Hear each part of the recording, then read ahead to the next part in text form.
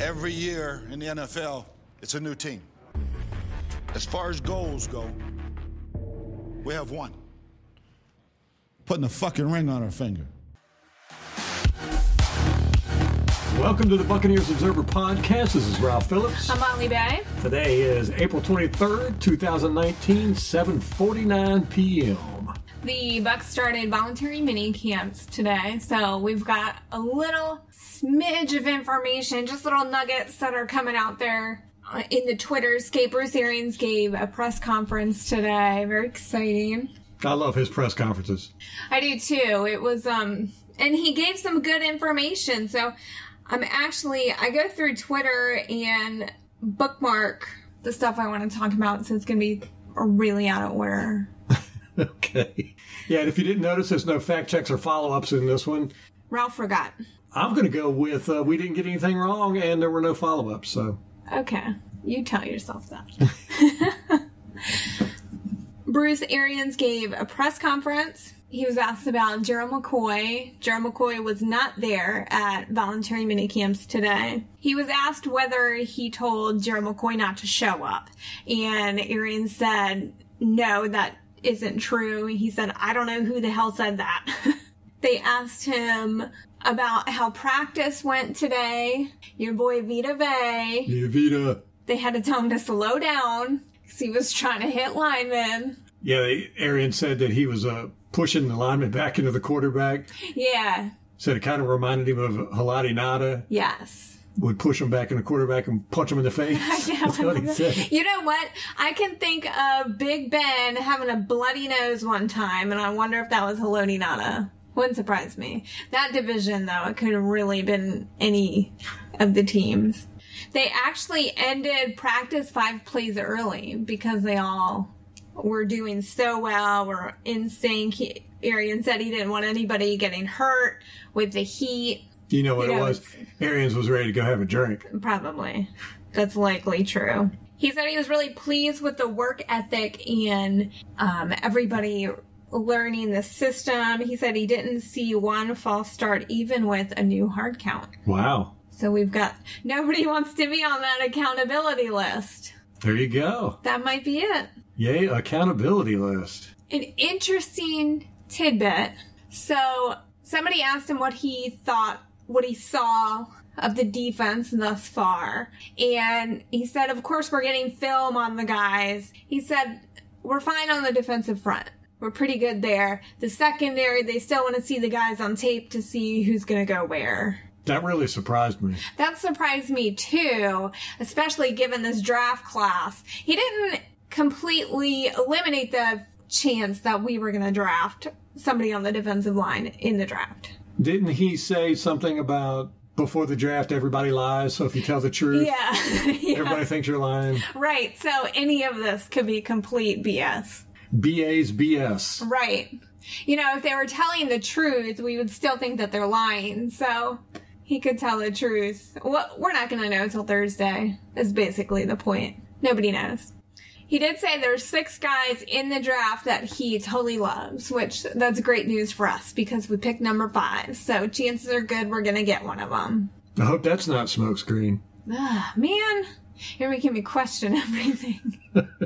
He said you don't draft for need. If you draft for need, you're getting fired. So we're taking the best person at the position. Maybe. There were a few guys not at practice today. Of course, it's voluntary. It's a voluntary minicamp. We are in phase 2 still. Phase 2 runs from April 15th to May, I think 9th.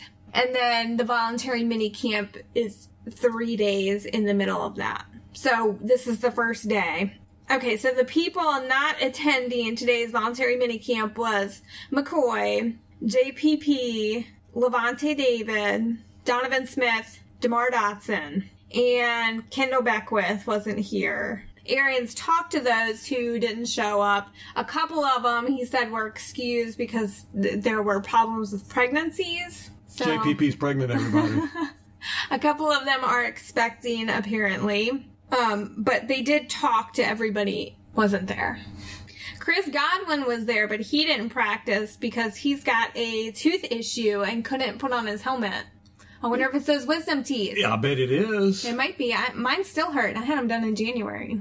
And I can't believe he had to leave his Hawaii vacation. I know. Because of wisdom teeth. I mean, they hurt pretty bad, but I think I would suffer through to be in Hawaii. And you know what sucks? Well, I guess these guys can take painkillers. That was the only thing that touched my pain. I think they take a lot of painkillers, actually. Probably. Oh, yeah, they get the good stuff. Probably horse tranquilizers and stuff. Whatever killed Michael Jackson, they probably get. But don't take that human growth hormone. No. None of that. Arians was asked about the schedule. He wasn't real thrilled about it, obviously, but he said we play the schedule that we get. He did call the guys in New York and had a word about it, but what can you do? I mean, they can't change it now. They should, but they won't. Can't. I would have hated to have been on the other end of that phone call. I know, right? I wonder how many F-bombs he dropped. Every other word, probably. Yeah, and then all the other words were probably stupid. What were you thinking? Idiots. There was no music today at practice. Interesting. Yeah. Jameis, they interviewed him, super boring interview. Like, it's all coach speak. All the tidbits that I got were from Arians' interview. That's what I love about him. Yeah. You're going to get the little nuggets of... He's talking football. In a very colorful way. Yes. But Jameis, he's very versed in... Political speak? Or like, podium speak. Podium speak. You know, I don't even know. We got to come up with a term for it. I'm sure somebody has one. It's out there. We Probably. just can't I'm going to Google of it. That'll be a follow-up. But he is very positive about the team, and he does like playing football. And I think it's probably part of his personality, but you just don't get a whole lot of information out of it. Not a lot of substantive information. Well, I tell you, last year, towards the end of the season, there was quite a few games. It was after he got benched and then brought back, where he was just like a robot up there. Yeah, he was real despondent. Yes, I hated that. It was like a sad robot. Marvin from Hitchhiker's Guide to the Galaxy. I just thought of it. Very few people are going to get that reference, I think. Good movie, too. It was. But yeah, he's back to his form and said practice was very business-like without the music. He commented on Brashad Perriman, our new receiver, said that he can fly. So it's a direct quote. Interesting. Yeah, so I like that. He's learning the new offense. Arians said that he was getting to his third and fourth reads and even his fifth reads pretty quickly today. Please, God, let that be something they work on Jameis with. See that field, Jameis. Well, it's easy to do when there's not a bunch of defensive linemen coming at you. Yes, that's the problem. When Donovan Smith has taken his play off. Yeah, when you know that those guys aren't going to be killing you. I guess it's easy to see the open receivers, but during live games, he's always got at least one defender coming at him. And that wasn't by design. What? To let the lineman through and chunk it down the field. No, actually, Cutter was really good with having protection there. He kept running backs in. He kept tight ends chipping and all that good stuff. Arians doesn't do that. So, yeah, Jameis is really going to have to be on his P's and Q's. And this offensive line has got to step up this year. Arians is not a big believer in having a bunch of people back there protecting the quarterback. I think that's why he told Jameis to put on some extra weight. What do you call it? Armor? Yeah, basically that 5 pounds. 5 pounds of muscle. Right. So those are pretty much the only nuggets we got from practice today. There's some good information. Yeah. I'm excited about the draft, even though we don't know any of these people. Yeah, we just like to get drunk and hoot and holler and cheer for guys we don't know. And get the Buccaneers. Get some football. Yay, Devin White. We got Devin White. Who's Devin White? We have no idea. Go straight to YouTube. Start looking at clips. Well, this does kind of feel like the beginning of the season because after this, we know, generally speaking, what the roster is. They get some stragglers between now and the beginning of the season, but for the most part, yeah, and we're going to find out your roster. We're going to find out who we're going to have to cut to sign our rookies. Yeah. Yeah, so we'll have some definitive answers, I think, by either the end of this week or the beginning of next week. Yes. Yep. Exciting times. There's a Buccaneer fan, Casey Reynolds, that was granted a wish from Make-A-Wish, and they're announcing the first round pick of the 2019 draft for the Buccaneers, which is really exciting. Casey has Hodgkin's lymphoma, so they're doing the Make-A-Wish for the lifelong Bucs fan. All righty, well, we got a special guest coming on, Greg Auman from The Athletic, athletic.com. We're going to be talking with him, and to hear what he has to say. He's much more knowledgeable on the draft and all things Bucs, basically.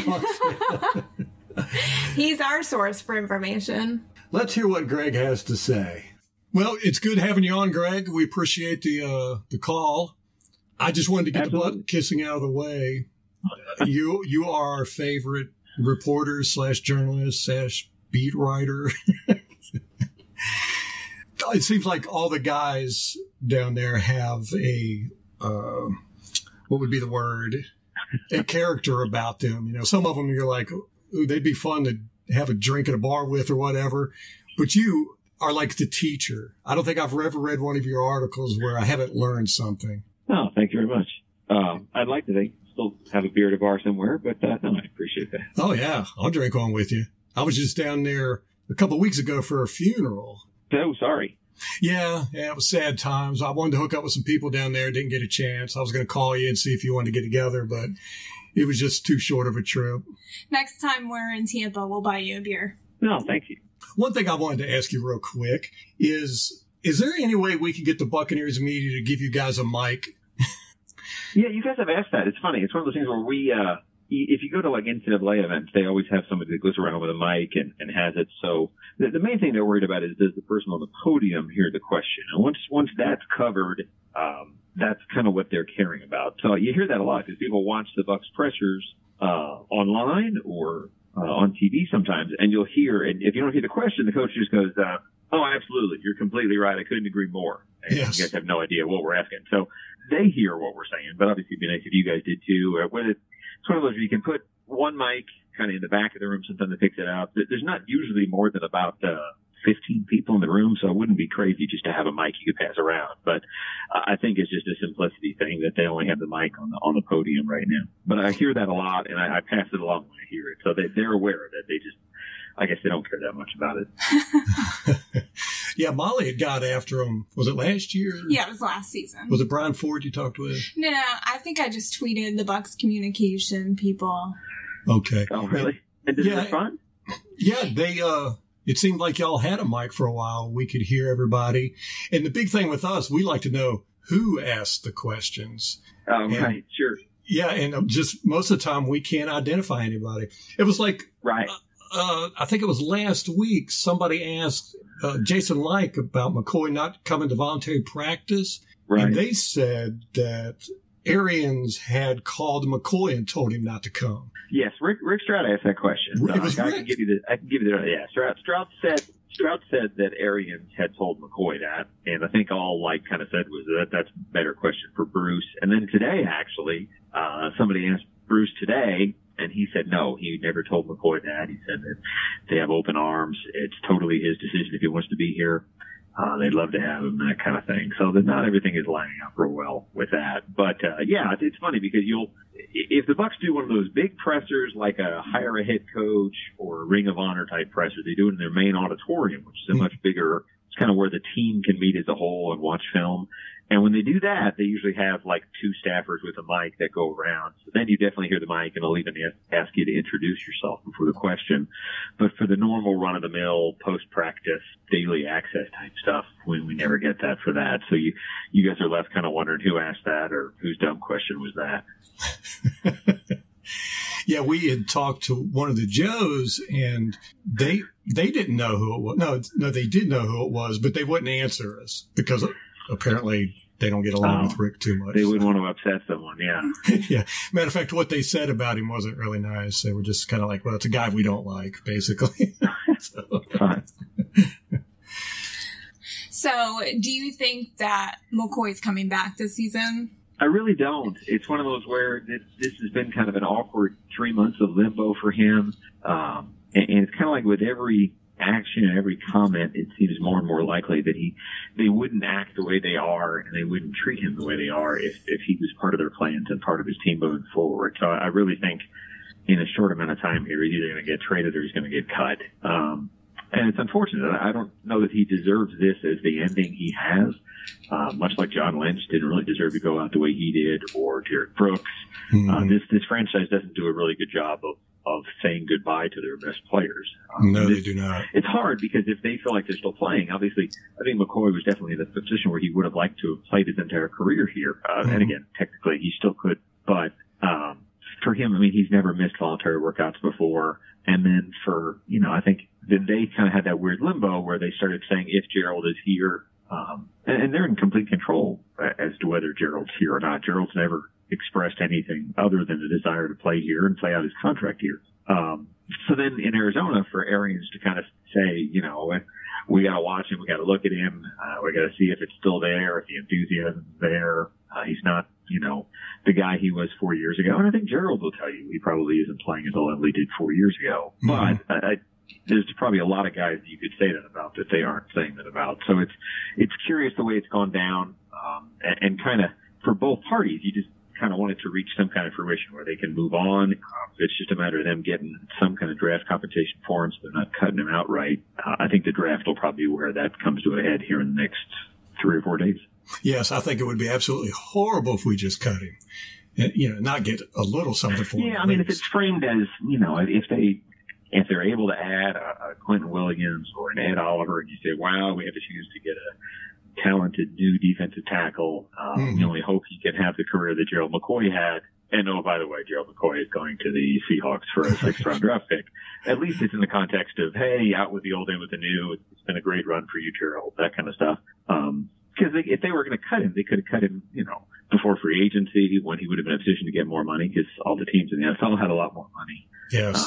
This isn't usually the way you do it, but I think they're just kind of trying to see what they can get for him and hoping there'll be a demand for his services to justify taking on that contract more than what they've found so far.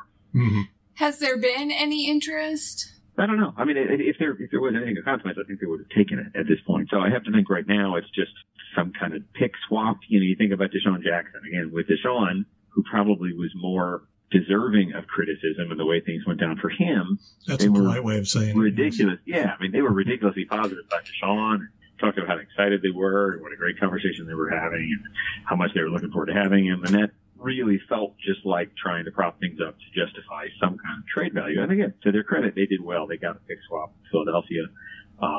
And Philadelphia, kind of took on a lesser contract. He agreed to do something less. So whether McCoy would do the same thing, if they get to the point where it's like, hey, Gerald, we can send you to this desirable team if you're willing to take $10 million a year instead of 13 or something like that.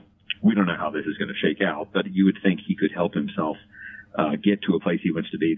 It's kind of like a happy medium between getting traded and having no say in it and free agency where you have all the say in it. You kind of go halfway in between and you negotiate a lesser salary in exchange for, I would like to play for that team. I mean, Gerald's been in the league 9 years. He's never had a playoff game. So obviously if he's going to go somewhere, he wants to go somewhere where he has a chance to experience the things he wasn't able to here in Tampa. Yes. And given the difference between how they handle the Deshaun Jackson trade versus how they're handling the McCoy situation, it made me think maybe they're trying to pressure him to restructure. Do you think that that's a possibility? Yeah, it could be that's kind of odd for me because to me, if you're trying to get somebody to take a pay cut, a reasonable pay cut, I guess, the last thing you would do is insult him or say, hey, he's not the guy he was 4 years ago and we're not sure if the enthusiasm's still there and, I got to evaluate him. You get to a certain age and the production isn't always there. That's knocking somebody down. That's not something you do if you're trying to enter in a negotiation. So that makes me think there's probably not a price that they want him back at, that they probably have decided they just need to move on. And that might be a culture thing. They might feel like they have to make some kind of change. And as much as he's been a central part of the Bucs for the last 9 years, that's the central part of a team that hasn't won very much. So maybe they feel like they have to make a fundamental central change to the leadership in the room to get the change they want. And that's probably not the best reflection on Gerald, but it's kind of where they are. Yes, that's what I'm leaning towards as well, because Arians seems to have this need for veteran leadership that's very vocal, and that just doesn't seem to be McCoy's style. I mean, he's even talked about it and everything. So I'm of the opinion that Arians is just wanting to move on from McCoy. Yeah, and it's strange because the Bucs, there's definitely, they've taken a step back in terms of energy and leadership and vocal leadership. I mean, you lose Quan Alexander, he was absolutely the energy center of this team. He was the most fire 'em up, passionate, get guys fired up during a game. So the leaders they have now, at least the ones we think they'll have now, you think about Winston, you think about Levante, even Pierre-Paul, they're not really rah-rah guys. They're by-example guys. So it'll be interesting because there's kind of a void there. And in free agency, none of the guys they brought in their free agency are necessarily prominent enough to step in as leaders. Sometimes you can add like a Mankins, or you can add a Pierre-Paul, somebody that's been around, won Super Bowls, that kind of thing. They didn't really do that. They've added mostly role players so far. So they're going to have some of these younger guys, maybe guys like Ali Marpet and Donovan Smith, that are just now becoming the veterans in the room to step up into leadership roles. With the draft coming up, so we pay absolutely no attention to college football at all. The NFL just consumes our life. So explain, like we're five, this upcoming draft class. Yeah, it's a good draft class. I mean, the Bucs are sitting in a pretty nice position at number 5. I think what most people feel the strength of the draft is the defensive line. And then that could be, 6 of the top 10 players, 7 of the top 10 players. The wild card in this is quarterbacks, because in the NFL, if you don't have a quarterback, you kind of do anything you can to find a quarterback. So because of that, the wild cards in the top 5 are the quarterbacks. And whether Kyler Murray from Oklahoma goes number 1 to Arizona, or goes to Oakland, or goes somewhere else, the other team trades up. And then Dwayne Haskins from Ohio State is the other guy that's probably the most viable quarterback that could go in the top, 4 or 6 picks. But the strength of the draft really is defensive line. There's generally 3 players that everybody's completely gaga about in this draft class. It's a defensive end named Nick Bosa from Ohio State, whose brother Joey's in the league and doing very well. A guy named Quinnen Williams, who's more of a D tackle from Alabama. And a guy named Josh Allen, who's more of a smaller outside pass rusher, maybe even like a 3-4 outside linebacker from Kentucky. So those 3 are generally seen as the best D-linemen in the draft. There's a kid from Houston named Ed Oliver, who's another more versatile, but probably a D tackle. And he would be right there in the conversation too. There's a lot of second-tier guys that people are still excited about as potential top 10 picks, but those are kind of the main ones. So when you think about the Bucs at 5, the question is whether one of those top 3 D linemen fall to them, which probably means you need to have 2 quarterbacks go in the top 4 picks. And if they're not there, then the Bucs are choosing between a lesser defensive lineman, again, maybe an Ed Oliver. There's guys like Montez Sweat and Brian Burns, Rashawn Gary, and others. Or whether they take a linebacker, an inside linebacker. And traditionally, off-ball linebackers, middle linebackers don't go that high in the draft. It's been rare since they go, even in the top 10. Last year, one went 8 to Chicago, but they don't usually go that high. Number 5 would be the highest in almost 20 years that an inside linebacker went. This kid named Devin Smith from LSU, who very much fits the part. As exciting a linebacker as the draft has seen in a long time. Good size, good speed, very much a vocal leader. Reminds you a little bit of Quan in terms of his passion and how outgoing he is as a young leader. So he would definitely add something here. The only real hesitation you have is just whether or not you want to use a number 5 overall pick on a middle linebacker.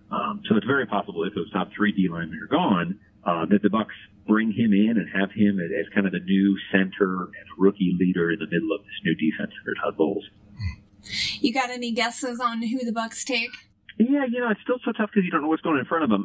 My guess right now is, if I had to pick the most likely scenario, it's probably that only one quarterback goes in the top 4, and that those other 3 defensive linemen do go in the top 4, and the Bucs are left to choose between drafting like a linebacker like Devin White or trading down. So the most likely scenario for me right now is still them trading down, just a few picks, maybe to 8, maybe to 10, something like that. So if I were to guess, I would say they trade down 3 to 5 picks and still get, either Devin White or Devin Bush, who's a linebacker from Michigan.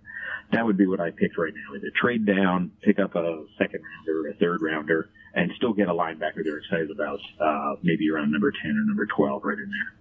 Yeah, the only thing I don't like about trading down is it takes so long to get there. I'm usually pretty drunk. You got to wait like an hour. Yeah, that's tricky. You think you can make it till they're on the clock, and then they're not on the clock. Yeah, I can see where that'd be trouble. You had mentioned that was Rick Stroud that brought up the question on whether McCoy had been called by Arians. Uh-huh. What do you think? What do you make of Rick Stroud's article about a month ago where he said that McCoy was definitely staying with the Buccaneers? Yeah, I mean, that was definitely much earlier than that. That was 2 or 3 months earlier. Okay. And I think, again, like a lot of things, I think things are written that are kind of sourced stories. And I think for whatever reason, someone wanted it out there that McCoy was going to be staying with the team. To some extent, to hear these guys talk about players in the present tense, I think sometimes you do that to try and create a trade market where there isn't one. Mm-hmm. In that if the presumption around the league is that Gerald McCoy is going to get cut, you don't have to worry about trading to pick up Gerald McCoy at $13 million. He might only fetch $10 or $11 million a year on the open market. Right. And now you can get him at no cost in terms of draft picks at a salary you think is what his value is. So if they want to perpetuate the idea that McCoy is in fact going to stay on the roster, and the only way to get him is by trading for him, that's how you do that. So there was definitely a perception for some time going back to late February, early March, where that story in the Times had everyone thinking, okay, well, McCoy's going to be back. I guess they figure out some other way to free up the cap space. I guess they feel like he's still worth it and can coexist in a new defense. So that's what it's going to be. And then for whatever reason, it reverted back to Gerald's in trouble. Gerald's roster spot is very much in danger. They really didn't make the other moves they needed to make to financially be able to keep him on the roster. I mean, as it stands right now, they'd have to make major cuts just to sign their draft picks. I mean, they have salary cap room right now, but you need about $9 million to just sign your rookies to sign your draft picks. So they have to make some moves to create that. There's other things they could do. They could rejigger some contracts and move salary to bonus money. And that's not usually what the Bucs do. They don't like kind of mortgaging the future to pay for this year. So, unless they did something weird like trade away Cam Brate, which seems unlikely, I think they're going to either have to cut or trade Gerald McCoy. And it's been awkward how it's gotten there since the end of the season. At the end of the year, Gerald sounded like someone who knew he was done, who was very sad about the idea that his Bucs career was over, was talking about his time with the Bucs in the past tense, which is a weird thing to do unless you really know, oh, wow, this is probably it. Gerald was fairly emotional about that. So that's where my understanding of things starts, is the fact that he finished that with a sadness that you don't always have at the end of the season. And that's kind of where it started for me. Yeah. I want to bring it to the Buccaneer fans and the culture down there. In your latest Q&A at the Atlantic, you chided a fan for saying that they would not attend any more home games until the Bucs started winning. You replied, you said they need success to pull in casual fans, but having a better home field advantage in the stands would help generate that success. Could you expand on that a little bit more? Yeah, I mean, there's always a little of the chicken and the egg thing there, because they want to have the advantage in the stand and the home field, having 2/3 of the stadium be your fans cheering for you. But to get that, to deserve that, you have to win. So you have to win to bring in those casual fans that take you from 50,000 fans to 60,000 fans and put 10,000 of your fans in the seats. So like right now, fans are upset. Like the Giants game is one of the home games this year, and the Bucs have set that aside as a premium game, which means the tickets start at $70 instead of $40. Right. And the Bucs are doing that because it's like, well, if we're going to have a stadium full of Giants fans, we're going to make them pay for it, basically. And the casual fans, the Bucs fans that still want season tickets, you can get season tickets as cheap as whatever, $30 a seat or something like that. So it's kind of a concession that, like, wow, the fact that the Giants are going to take over the stadium is inevitable. The least we can do is make them pay for it and help build some revenue for the team. And that's kind of what it's going to be. Until they start winning consistently, the casual fan is going to be okay watching at home and, watching from a bar and not feeling like they have to show up, because you don't want to show up to watch the team consistently lose. So it's a putting the cart before the horse kind of thing, but they have to get themselves to at least be seen as a winner before they're going to really draw in the stands like a winner. Yeah, when I read your response to that, I about stood up and clapped because I'm a huge believer in the 12th man. I think that fans have a responsibility. And, you can't be a fair weather fan and say, well, I'm only going to go to, winning teams. It just doesn't make any sense to me. You got to support them when they're down, too. Right. I mean, the Rays are doing the same thing right now. The Rays have the best record in baseball, and they come home, and they've been gone for 10 days, and they get 9,000 fans. So it's disheartening, and you worry about the team's future. I don't worry about the Bucs' future so much. I think they're going to be here. Yeah. But we could see this with the Lightning. The Lightning have had, 200 straight sellouts, but all of a sudden they put a bitter taste in fans' mouths to where next year, even when they're good, I think there's going to be some fans that are like, well, they were really good last year. They lost in the first round of the playoffs, got swept. Yeah, so I'll be curious to see if they can sustain that 20,000, 19,000 crowds at home when they've actually disappointed fans for the first time in a while. It's a hard thing to get through, and the only way you can do it is really by winning on a consistent basis. Yes. In one of your most recent articles at The Atlantic, you spoke with Jerry Angelo. He used to be the Bucs director of player personnel back in the iconic 1989 draft. Great article, by the way. No, thanks. Appreciate it. But then what stood out to me was him comparing the culture of the Bucs back then to now. He said, we're very much a dysfunctional program at the time. We had a lot of attrition, didn't have any kind of real stability. Our atmosphere was similar to what the Bucs are going through now. But then he said, we did not have a good culture. It seems like that's been an issue ever since Gruden. Just the culture just does not seem to be growing and getting strong. Yeah, do you think there's any truth to that? And again, they've tried to change things. I mean, they've had 4 coaches in the last 10 years where they've clearly tried to restart things and reset things. They've gone with a hardliner. They've gone with a player's coach. They've gone defense. They've gone offense. They've gone young. They've gone old. And they haven't found it. And this transcends multiple GMs. This transcends multiple franchise players coming and going. So, no, I'm glad you picked up on what Jerry said, and I was a little surprised by what Jerry said, just to take a little bit of a shot at where they are right now. I think they're hopeful to get out of that. And the problem is, they almost did. You go back to 16, and they go 9-7. There's certainly that right on the cusp of the playoffs. And you could tell it literally.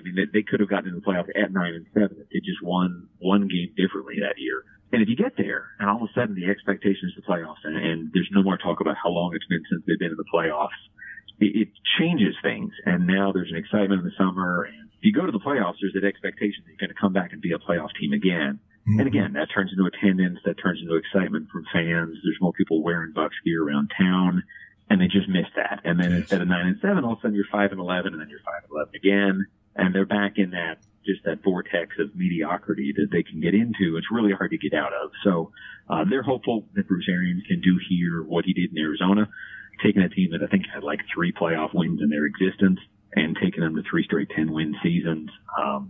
But it's hard. It's definitely a mountain that's been kind of insurmountable for the last 4 guys that got the job. Yes. So it's a big challenge for him, but they're hopeful he can be the guy to do what the last ones could. Now, I'm actually pretty surprised that the fan base is not as excited about Arians as I think they should be. Tampa's a laid-back party town. That's the atmosphere down there. Do you think that the culture of Tampa, the town itself, affects the Buccaneers any?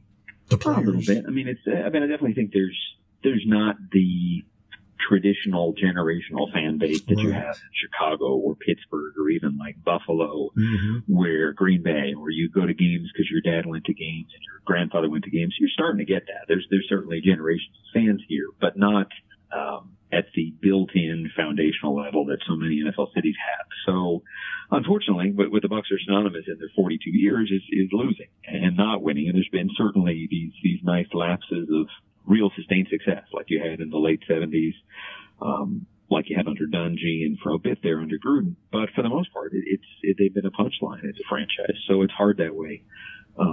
I think people that come to Tampa, there's lots of good reasons to come to Tampa, but it's not for the traditional success on the field that other teams can certainly point to. And it's cyclical. I think all teams kind of come and go that way. But it's something that Tampa has to overcome. Nobody goes to Tampa excited about the team's history and their grand tradition. They have a Super Bowl ring. That's more than some franchises can certainly say, but not the tradition of success that you want to have in your history as a program. This is so funny. I'm going to have to start wondering about where I'm getting all my thoughts from, because you're saying pretty much everything I always say, and I'm thinking, have I been reading Greg so much that I'm thinking the way he does? These aren't necessarily original thoughts. It's all right. There's lots of people that have been saying these things for a long time, but I hear what you're saying. Now, you weren't covering the Bucks at the time, but do you have any scoop on what happened in 2011 to cause a team to implode? Because I've talked to quite a few people about this, and the closest I've got was that there was a disagreement, almost a fight on the plane trip to London to play Chicago between the players and the assistants. And that's pretty much all I've gotten. But it was one of the biggest. I mean, like you said, I went on the beat until 13, so I can't really speak to it too much. I do think there was a general lack of discipline on this team under Raheem. I think having a coach as young as he was, it's good to have a player's coach. It's good to have relatability and likability in a head coach. But I think you can have that to a vice sometimes, and that's probably something those teams had. Some of the personalities that you let come in towards of guys like Talib and stuff like that aren't good for the discipline of things. And I do think things got a little out of control. So you do that, and you bounce back with a stern, strict disciplinarian in Greg Schiano, and probably go too far in that direction. So there's this reactionary nature to hiring coaches where you kind of get the opposite of what went wrong before, and you can kind of just oscillate between offense and defense and old and young and stern and loose. And none of it, like I said, unfortunately has clicked. But no, 11 was a downtime, and it took a while to get things back from there. I think they're in a different place as a franchise now, but by record, it's not going to be substantially better than it was 8 years ago. Well, Greg, we appreciate your time. Well, we used to love your Can of Fodder podcast. Do you plan on doing anything with that anymore? Or yeah, we will. It's like the Athletic just jumped into the podcast game here in the last month or so and launched like 27 podcasts. And they're starting kind of in their bigger markets. I do think eventually we'll get to that. I enjoyed doing Can of Fodder. I enjoyed when we had the Locked Up Bucks. I did in 16 before that. But I've been kind of podless for more than a year now, which is weird. It's fun to be able to do stuff like this and guest with you guys and other pods where I'm on. But it's definitely something that's a hole in my day, at least during the season, from what you're used to having, where you get on and you're talking ideally with somebody else for at least 20 minutes or so. So no, I'd like to think it'll be there, maybe even this fall, but they're still kind of working out the plans. They want to make sure when they do it, they do it right and have a good audience for it and everything. Well, fantastic. Greg, before we let you go, anything you want to plug? Where can people find you? Yeah, just the usual stuff. It's The Athletic. It's theathletic.com. Usually you can get a good deal on the subscription online. Usually, I think right now it's about 40% off. So instead of paying $60 a year, you're paying like $36 for a year. They got a free trial. I'm on Twitter at my name, Greg Auman, GregAuman. And that should do it. Thanks very much for having me on, guys. Enjoy the podcast and enjoy talking to you guys tonight.